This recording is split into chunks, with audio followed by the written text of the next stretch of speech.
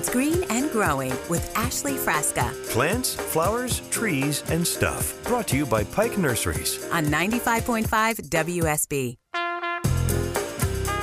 Getting into the busy weeks of the year for you. It's almost spring, so there's a lot to be doing outside. Welcome to Green and Growing on 95.5 WSB, hour number 2 of the show, and it's going to start off with you and all of your great calls. Everybody on hold right now, 404-872-0750. At the bottom of the hour, I'm going to have Clint Waltz along. You've heard Clint on the show before from the University of Georgia, turfgrass specialist. And we're going to talk about pre-emergence herbicides, right, in the lawn, something you need to be doing right now to prevent those spring and summer weeds from popping up in your yard and just driving you crazy and giving you a headache. That way we won't have as many calls late spring, early summer about how do I control these weeds? Because if you do it now, you're going to have a lot fewer. So stay tuned for that. Clint is a great friend of the show and a very good resource when it comes to all things turfgrass. 404-872-0750. Up first, Chris in Canton. Good morning. Good morning. So what are you trying to get done this weekend? Well, it's too late. I just need your opinion. I've been growing fruit trees, and I didn't have as much trouble with the apple trees, but my pear trees finally were mature. For the last 2 or 3 years, I've been taking the fruit off because it's not really ready, and trying to let the tree grow and get established. Last year, they were finally growing. The pears were just huge. I mean, it was the best year. But I noticed that it was so much fruit on the trees that, and I don't really know how to prune pear trees. I tried to take some limbs out, and I heard you say something about your neighbor, so I'm interested to hear your opinion. But I noticed the tops of the trees were just getting so overweighted, and I was afraid that they would split, so I started trying to take some fruit off, but unfortunately I lost all the tops of my pear trees. They just split in half, almost like a Bradford pear would do. It just killed me. So I came in there this winter, and I just had to saw half the tree down. They're about 8 feet high now. So I'm probably a couple of years away before they start doing anything, I would think. Yeah. So what is your opinion what I can do in the future? So you started off really well by having that mentality, Chris, because really the first 3 years should be spent on training only and letting these fruit trees establish and grow a little bit stronger. So you kind of thin out the fruit to remove some of the fruit just so the tree can focus on putting out healthy limbs and all of that. And then maybe into the 4th and 5th years, the trees are allowed to produce a light crop. And with something heavy like apples and pears, thinning is still really, really important. So dormant pruning, that's what we're doing now to the fruit trees. It's an invigorating process. So what you're doing when you remove a lot of limbs and branches, there's going to be fewer growing points. And that sends, signals back to the hormones of the tree, and it responds by producing new, vigorous, upright shoots and all of that. So we want those sprouts to fill in, and then that's going to create, excessive foliage growth, leaf growth, and eventually the more leaves you have and the healthier the tree is, you're going to get more fruit that way. So pruning now, I didn't exactly see how my friend Terry was doing it, but I know you're concerned with the height. So making heading cuts is just fine when you're removing a terminal part of the branch, things that are a lot higher up in the tree. Heading cuts are just fine. Thinning cuts is where you're going in and removing some of those branches that just may be growing in funny directions and crowding out other branches and things like that. But make sure you always cut back to a branch or a limb or something. Don't just make the cut in the middle of the stem. But height seems to be a concern of yours, definitely, and the weight of the fruit is going to be a little stressful on that. So start there and, use bypass pruners, that kind of thing. Or what's the shape? What do we think? I mean, how wide, how tall? You said maybe 8 feet tall? They were probably that tall. Now they're only about 8 to 9 feet because I had to, like I said, they just split. The main trunk is fine, and some of all the lower branches, but everything on the top just split. So. Okay. So what I want to do for you, Chris, if this is okay, I want to email you a publication from the University of Georgia that can much better give you the diagrams and the discussion just so you know where to start when you're cutting out some of those branches. And also, Josh Footer is our master gardener, our extension agent in Cherokee County, and he is fantastic with all kinds of fruit and crops. And so I almost wonder if I couldn't just give you his email address too and reach out to him, because he would see a picture of what you're dealing with and know exactly what to tell you. So I'm gonna do that. If you can hang on, I'm gonna get DeMarco to get your information, and I would love to be able to help you out that way. Thank you for the call, and thanks for being on top of it. That is really, really good that you're thinking about it now. Marlon, did I have that right? In St. Simon's Island. Well, the name is Lauren. Oh, Warren? Lauren, Lauren. Lauren. Okay, I'm really sorry about that. Well, welcome to the show. Well, thank you. And it's been a beautiful week for planting and on St. Simon's. My wife and I have planted 5 roses this week. Oh, wow. And I've planted a couple of tomato plants, so we're on the way. It's beautiful spring. Now, the roses, did you buy some in containers, or how did you purchase them? Were they potted? What? These are bare root. Bare root roses. All right. Look at her. Yeah. She knows her stuff. Well, good. All right. So what are you looking to add to the landscape? She has the green thumb in the family. I just grow tomatoes. Well, hey, that counts for something. That's really important. Yes. All right. She's looking for indigo spires, and these are salvia or sage. And she had some at one point. They died, and now she's looking for some more and hasn't been able to find a place to purchase them. Now, I know Proven Winners is one grower that I've seen that has them, and you may just have to look up Proven Winners, go to their website and kind of see where they're distributed. Spell that first name? Proven. Okay, she says she has. Yeah. Okay. Yeah, Proven Winners. And yeah, for anybody that doesn't know, salvia is like the #1 plant for hummingbirds. Purple, kind of a tubular shaped flower where the hummingbirds can get in and get the nectar and pollinators and all that kind of thing. And they're cold hardy, like in Texas and California and things like that. Here, we may not have as good luck making them overwinter, but you're on the coast, so I know you've got a little bit warmer climate. But that's really the first name that comes out to me is Proven Winners, that grower. See if you could maybe start there by looking them up online. I would say Pike Nurseries for you. They would have them in stock, but that's not close to you, being outside of the metro Atlanta area. We don't have a Pike's Nursery in this area. No. And she hadn't found them. She hadn't found them online. She looked online for that grower and has not found them. Maybe someone in your audience might know and can pass it along. Yeah, maybe. And I almost wonder, like, if y'all were able to get your hands on some seed and start them that way. I don't even know if it's maybe a little late to be doing it from seed, but maybe it's just the right time. So yeah, if anybody knows, and Marlon or Lauren and his wife are still listening, 404-872-0750 if y'all have some suggestions about that. Well, Lauren, yeah, I mean, I'm sorry I can't give you much better advice, but start there and maybe have her look into seed as well. That would be easier, just to maybe pick it out of a seed catalog and start it that way if you can't find the plant. All right. Appreciate the help. All right, Lauren, I appreciate you, and y'all have a great morning. Drink a cup of coffee for me, for sure. 404-872-0750. Kevin calling from Noonan. Hey, Kevin, welcome to Green and Growing. Hey, thank you. Good morning. How are you today? I am great. What's going on? So a couple months ago, I was supposed to move some gardenia bushes, and I did not. Uh-oh. Am I still eligible to move them at this point in time? I think so. Do you see any buds on them yet? No, there is not. Okay, then let's do it. Yeah, I'd be a little more worried just because you have to be a little more careful, if the buds are already starting to form. But if not yet, go ahead and move them, because a lot of those flowering shrubs are still dormant. If they're not spring bloomers, they're still kind of in the dormant stage, so they'll have time to establish when you move them to their new home before the heat of the summer, and the roots will be able to relax. But something to note, too, I know all of us, if we're transplanting something, we want to just go overboard. We're already out there doing it, so we think, well, we got to water, we got to fertilize, we got to do this and that. It's probably best not to fertilize it when you move it. Just give it a chance. You don't want to send the signals for it to start some crazy growth right now. You just want its roots to settle in.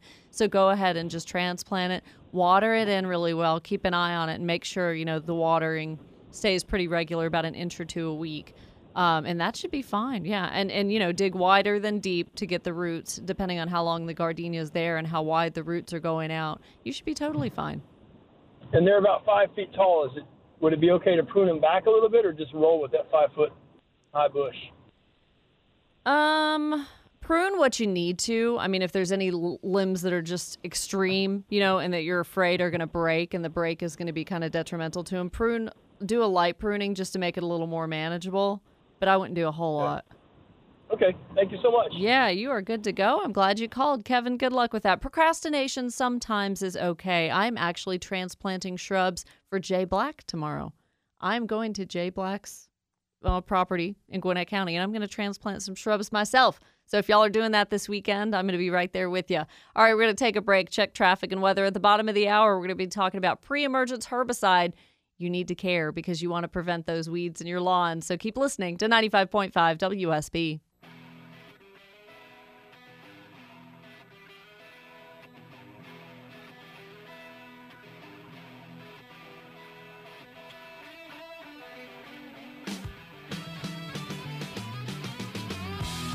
So, Kevin, I just finished talking to you about moving your gardenia, and you can actually prune back a little more than I thought. You may miss out on some flowers, depending on how much you prune, but you can prune a little bit more than I alluded to, so don't feel bad about doing that. All right, weather update brought to you by Finley Roofing. Today and tomorrow, mostly cloudy skies, but it's going to be warm. Highs in the low to mid-70s and lows only dipping down to about the high 50s. Stray shower possible, but probably not likely. We won't really see rain until Monday. Green and Growing with Ashley Frasca. Here's your garden to-do list this week. Number 1, spray for control. Now's the time to spray fruit trees and other trees with like a dormant horticultural oil for insect and disease control. Number 2, prune camellias. That's one thing you could do once they're done blooming, like the Sasanqua one's long finished. Give them a light pruning and then feed them now with Dr. Earth acid lovers like azalea, camellia, rhododendron fertilizer. The most important reason for pruning is just to improve the overall health of any plant generally, but also redefine the shape of camellias if that needs to be done once they're done blooming. Some of you still have, Sasanquas are getting ready to open. They're going to be gorgeous, or Japonica rather, so don't prune those quite yet. And number 3, cut back your lantana. Prune lantana back to about 6 inches to a foot off the ground. And you can move them in a couple of weeks if you need to. Maybe wait till the new sprouts are like 4 to 6 inches long. 404-872-0750. I think I have time to talk to Dale and Jefferson. Hey, good morning. What's your question? Yes, good morning. Hey. I got these bushes up front, and they turn real green, and I have to trim them back in the winter. They're real green, and the leaves turn real red in late fall, winter. And I noticed one was dying, and I'd be pulling these twigs out that had leaves on. Yeah. In the middle of that, there's an ant hill. Oh, no. And I guess the ant hill is killing the bush. I want to know how I can get the ants to move somewhere else. Yeah, so right now, like wintertime, they're still kind of hibernating, but a little bit of warm weather that we've had, they're slowly starting to emerge. So Terro, Terro, is a brand of ant control that I've had success with. I think the plant you may have is Nandina or burning bush. I'm not quite sure you described those red leaves. That sounds beautiful, but look for Terro and just apply it at the right time. Read the label for that ant control, Dale. All right, coming up, we're going to talk to Clint Waltz from the University of Georgia. Craig and Cumming, you're holding with a question about goosegrass. We're going to talk about just that in 10 minutes. So stay tuned to Green and Growing on WSB.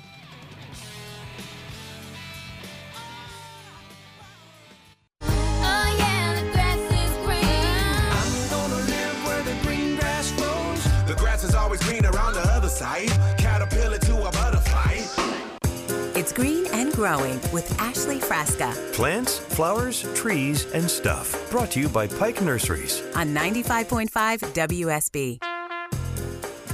Some great calls in the show for sure, and we will get back to taking calls in about 30 minutes here on Green and Growing. 404-872-0750 is the number you should just store in your phone if you're a fan of WSB. That's always the call-in talk studio number to get through to the hosts. But talking about lawns, and we're really thinking about getting outdoors, and we want the best lawn possible this spring. and this summer. So we're thinking about weed control.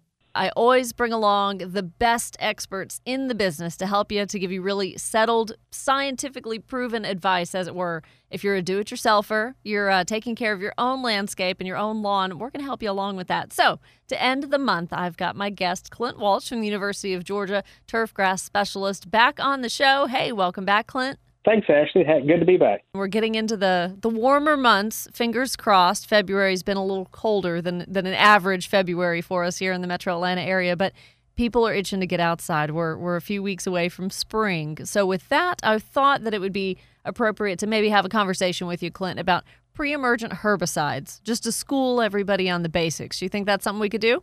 Absolutely. It's a good time to talk about that. I want to ask you, it doesn't matter the lawn that we have. We have tall fescue, we've got Bermuda, we may have some centipede, but really what we're honing in on here with this discussion is the treatment of weeds. So here in the South, we have all kinds of weeds that grow the same in any of those lawns, right? Pretty much, yes. So people's complaints most often on the show, crabgrass and annual bluegrass, Poa annua, are two of the big complaints. So let's start with those. If we use a pre-emergent herbicide, that means it's preventative. We're going to go ahead and put that down so we see less crabgrass or less annual bluegrass in the lawn. Share with us the timing on that would be most effective. And let's go start actually with a little bit of understanding those two different weed species, because they're almost opposites of each other. Okay. Annual bluegrass both are annuals. Both bluegrass and crabgrass are annuals, so they do their entire life cycle in one season. But annual bluegrass is a cool season annual grassy weed. So it actually germinates in September, October, and then throughout the winter some. So putting out a pre-emergence here in February, March, or April really isn't going to do any good for annual bluegrass or Poa annua. And the reason people are seeing it now is because it's up, it's growing, it's starting to flower out, and you get the little seed heads on it that are white.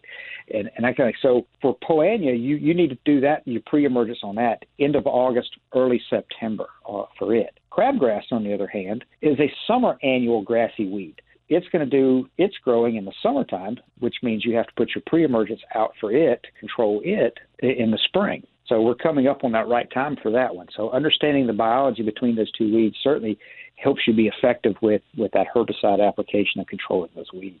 Both are grassy weeds, right? So we also need to know, in order to properly identify the weeds that we're combating in the landscape, whether it is a grassy weed or a broadleaf weed. For a simple, easy diagnosis between, do I have a broadleaf weed like a dandelion, or do I have a grassy weed like crabgrass? If you want to just look at the veins on the leaves, I can tell you a long way right there. So I can remember you saying that a pre-emergent herbicide is a little more effective on one of these than another. So you talked about managing expectations there. That's correct. That our pre-emergence herbicides are much more effective on grassy weeds than they are on broadleaf weeds. They have a little bit of activity on broadleaf weeds, but it's not real good. So the common pre-emergence herbicides that are used out there in the market, or that you find in your big box retail stores, or even that your commercial applicators use, are far more effective on things like annual bluegrass, crabgrass, to a degree as well on goosegrass, foxtails in our grassy species than they are on like dandelion or even something like spurge or clover or something along those lines. And it's a bit of a misnomer. Pre-emergents don't actually prevent weed seed from germinating. Oh. In fact, germination must occur for a pre-emergence herbicide to work. Oh, wow. What has to happen is that weed seed has to have the right environmental conditions, so the right temperatures, the right light, the right moisture, and that weed seed germinates. And if a pre-emergence herbicide is present, as it puts out that root, that first root that comes out of the seed, that root comes in contact with the herbicide. The herbicide's taken up into that seedling very early on and kills that seedling very early on in its developmental process, as opposed to preventing that seed from actually germinating at all. So a difference between broadleaf and grassy weeds is that the uptake that may happen right there with that first root may be much greater in grassy weeds than it is in broadleaf weeds. So there could be some subtle physiological or biochemical differences within the plant that makes one much more susceptible than another. Well, hot dog, I've been saying it wrong this whole time. So we're going to get germination irregardless, but that just kind of triggers the process of when this herbicide kicks in. Absolutely, and you're going to get germination, and it takes it up quickly, and you never see the plant really materialize because it dies very early on in the germination process by taking up the herbicide in the root system through that first root. We kind of want the pre-emergent herbicide there on the ready, as these seeds are going to start to germinate. And like you said, they have to have the right conditions, be it soil temperature, air temperature. So when we start thinking about the applications of pre-emergent herbicides, what environmental conditions are we waiting on? Well, for crabgrass, for example, and that's what we're putting pre-emergence out for right now, or should be putting it out for in the next few weeks, is for the summer annual grassy weeds. So, for example, crabgrass. It germinates when air temperatures and that surface soil temperature reach about 55 degrees, which for us here in Georgia will be variable between Valdosta and Ellijay. But in the Atlanta metro area, that can occur anywhere from, say, mid to late April, depending on where you are. Maybe some years actually a little bit earlier than that. So your pre-emergent herbicides have to be out before that germination occurs, because if your germination occurs and the root gets down below where that herbicide is, then it can pull water nutrients from the soil below that herbicide, and the plant will survive. The absolute key to a pre-emergent herbicide effectively working is getting it out prior to germination. So getting it out early is important. And every year is different. Of course, we mentioned earlier in this segment, that it's been a colder than normal February according to the data that you're looking at. But a general rule of thumb, let's say for Metro Atlanta, what's that date that we want this done by? We like to say something other like March 15th, and that can be a little variable from year to year. But if you use mid-March as your guide, I think you're going to be right more years than you're going to be wrong. Good. Okay, I like to hear that. And now this is the age-old thing I wanted to ask you before we let you go. With the warm season grasses, not a worry, right? We're using pre-emergent chemical safely on Bermuda and centipede and those kinds of things. But we kind of run into a catch-22 with tall fescue this time of year because we're fertilizing now, and we think about, doing another seeding application maybe in March or April or something like that to thicken up some bare spots in the fescue. But we can't do pre-emergent and fescue seed at the same time. They're going to counteract one another. So that age-old, which do I do first and how long do I need to wait? Right. No, absolutely. These pre-emergent herbicides are very effective on our desirable grasses just as they are on our grassy weeds. So the herbicide doesn't know the difference between a tall fescue and a crabgrass plant. Both are very susceptible to our pre-emergent herbicides. So if you're going to reseed tall fescue, you don't want to put out your pre-emerge, or if you do, you want to wind up being, probably 6 weeks post-germination on it. So you put your seed out. If it takes a week or two to germinate based on soil temperatures, once you see germination and grass start coming up, then you can start your clock on when you might put your pre-emerge out. And unfortunately, that can sometimes run in a situation where that is after those temperatures are 55 degrees and crabgrass has already germinated. Because of that, in tall fescue, many times I like to look at a product that contains dithiopyr or dimension. And the reason for that is that product has what we call a little bit of reach back to it. So it'll actually kill young crabgrass seedlings a little bit. So it can get crabgrass at, say, 1 and 2 leaf stage, where some of the other pre-emergent herbicides aren't particularly effective with reach back. But dithiopyr has a pre-emergence activity and just some very early stage reach back. So if you're going to do something like that with tall fescue, of seeding it and then come back on the pre-emerge product you might want to look at there should contain dithiopyr. Now, would that be the active ingredient listed on the bag that we're looking at just as a consumer product? Yep. So if you look at the tag, and all bags have to have a pesticide tag on them. So if you look at that, you're looking for something that contains dithiopyr. The only other one from a warm season standpoint that I can think of that's kind of like our tall fescue scenario we just discussed would be centipede grass. So if you have anybody that's thinking about reseeding centipede in May or early June, if it's already on your mind to possibly come back in and put some centipede seed out to thicken up an area, or because you have a thin area, you probably don't want to put your pre-emergence out there because it will work on centipede just as well. And believe it or not, I've encountered those kinds of situations before, so it's not an unfamiliar scenario to me. Clint Waltz is helping you not waste money. You need the best, the most bang for your buck here, so really be careful about the timing. And all of us as homeowners or, landscapers too, we have to read the label. We have to be responsible in knowing how to properly use these things. So Clint Waltz from the University of Georgia, well, how can folks reach you? GeorgiaTurf.com is our UGA turfgrass webpage. We put a lot of our information up there, and I'm going to try to do better on Twitter this year. I'm going to push you along because I think you would be a rock star on Twitter. Well, there's been times where I've enjoyed being on Twitter, and other times it just kind of gets to be a little overwhelming. So I've kind of become a Twitter quitter here the last year or two. And but again, at Georgia Turf on Twitter would be another spot where you can follow me too. So spell out Georgia. So at Georgia Turf is my Twitter handle as well. Clint Waltz, thank you so much for joining me again on the show. My pleasure. Thank you, Ashley. So for Craig and Cumming and others that are wondering, dithiopyr, one of those active ingredients, Bonide makes Crabgrass Plus. That's a good pre-emergent that's going to have that active ingredient in it. Another one that's a pre-emergent and a post-emergent, kind of works to kill weeds both ways. Bonide Weed Beater Complete. So those are just a couple of the names of products that you could find, even at Pike Nursery. All right, we're going to take a break. We have a traffic red alert. We'll be back to Green and Growing. Stay tuned.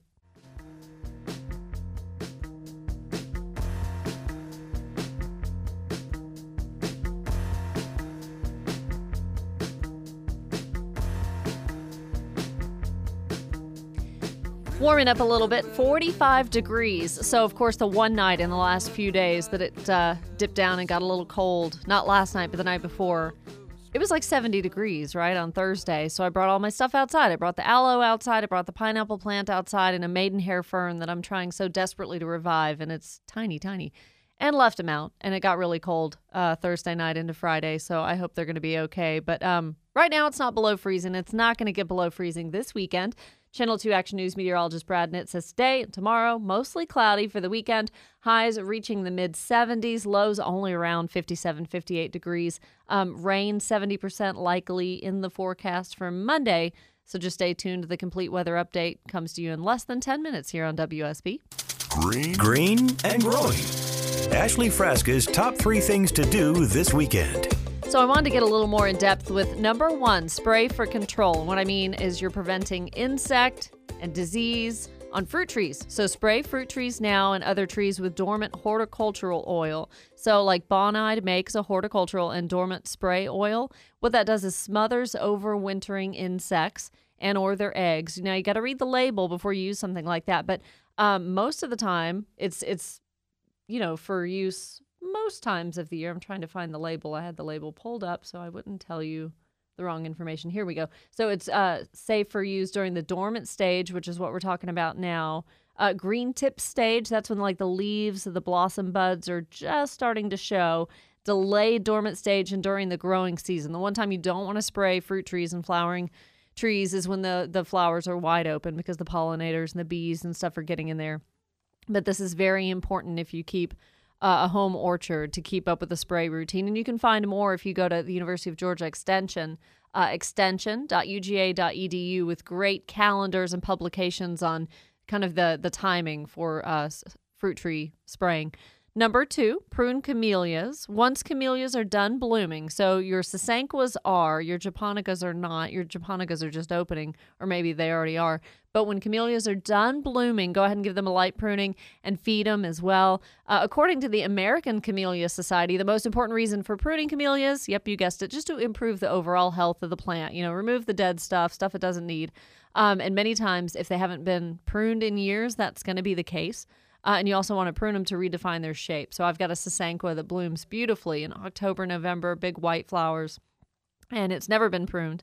And some of the limbs are just growing, further out than others. It's a tree form, so something to think about. You could definitely prune that now. And number 3, a lot of you love your lantana, Miss Huff, a perennial type. Cut that back. Prune lantanas back to about 6 inches to a foot. Now is a great time to do that. And if you need to move them, you can move them in the spring, just maybe in a few weeks when you start to see new sprouts, maybe 4 to 6 inches long. And you've been looking at lantana, and it can look a little leggy and a little ugly right now. And something else that comes to mind, too, is Rose of Sharon. I've got a Rose of Sharon, which is kind of like the hibiscus family. It's not a rose at all. But it's just been twiggy all winter. It just keeps those bare brown branches, and that can be totally cut back right now, too. Actually, that's on my long list of things to do this weekend, is to go ahead and get on top of that. But try to get most of your pruning wrapped up for things now. One of the things you are not pruning, you're not cutting back, is the spring flowering shrubs like azaleas and things like that. Look very carefully at the shrubs you're looking to reduce the size. If they have buds on them right now and they're going to open here in the spring, that's not something you want to cut back. But this is the time of year to be working on that. Nothing but your calls coming up in the 8 o'clock hour. And, of course, at 8:30, Pike Nursery will be along to share a beautiful vining flower. I'm going to get one. I have an arbor in the backyard, and it's going to be amazing. So 404-872-0750. I want to talk to you coming up on Green and Growing. It's Ashley Frasca on WSB.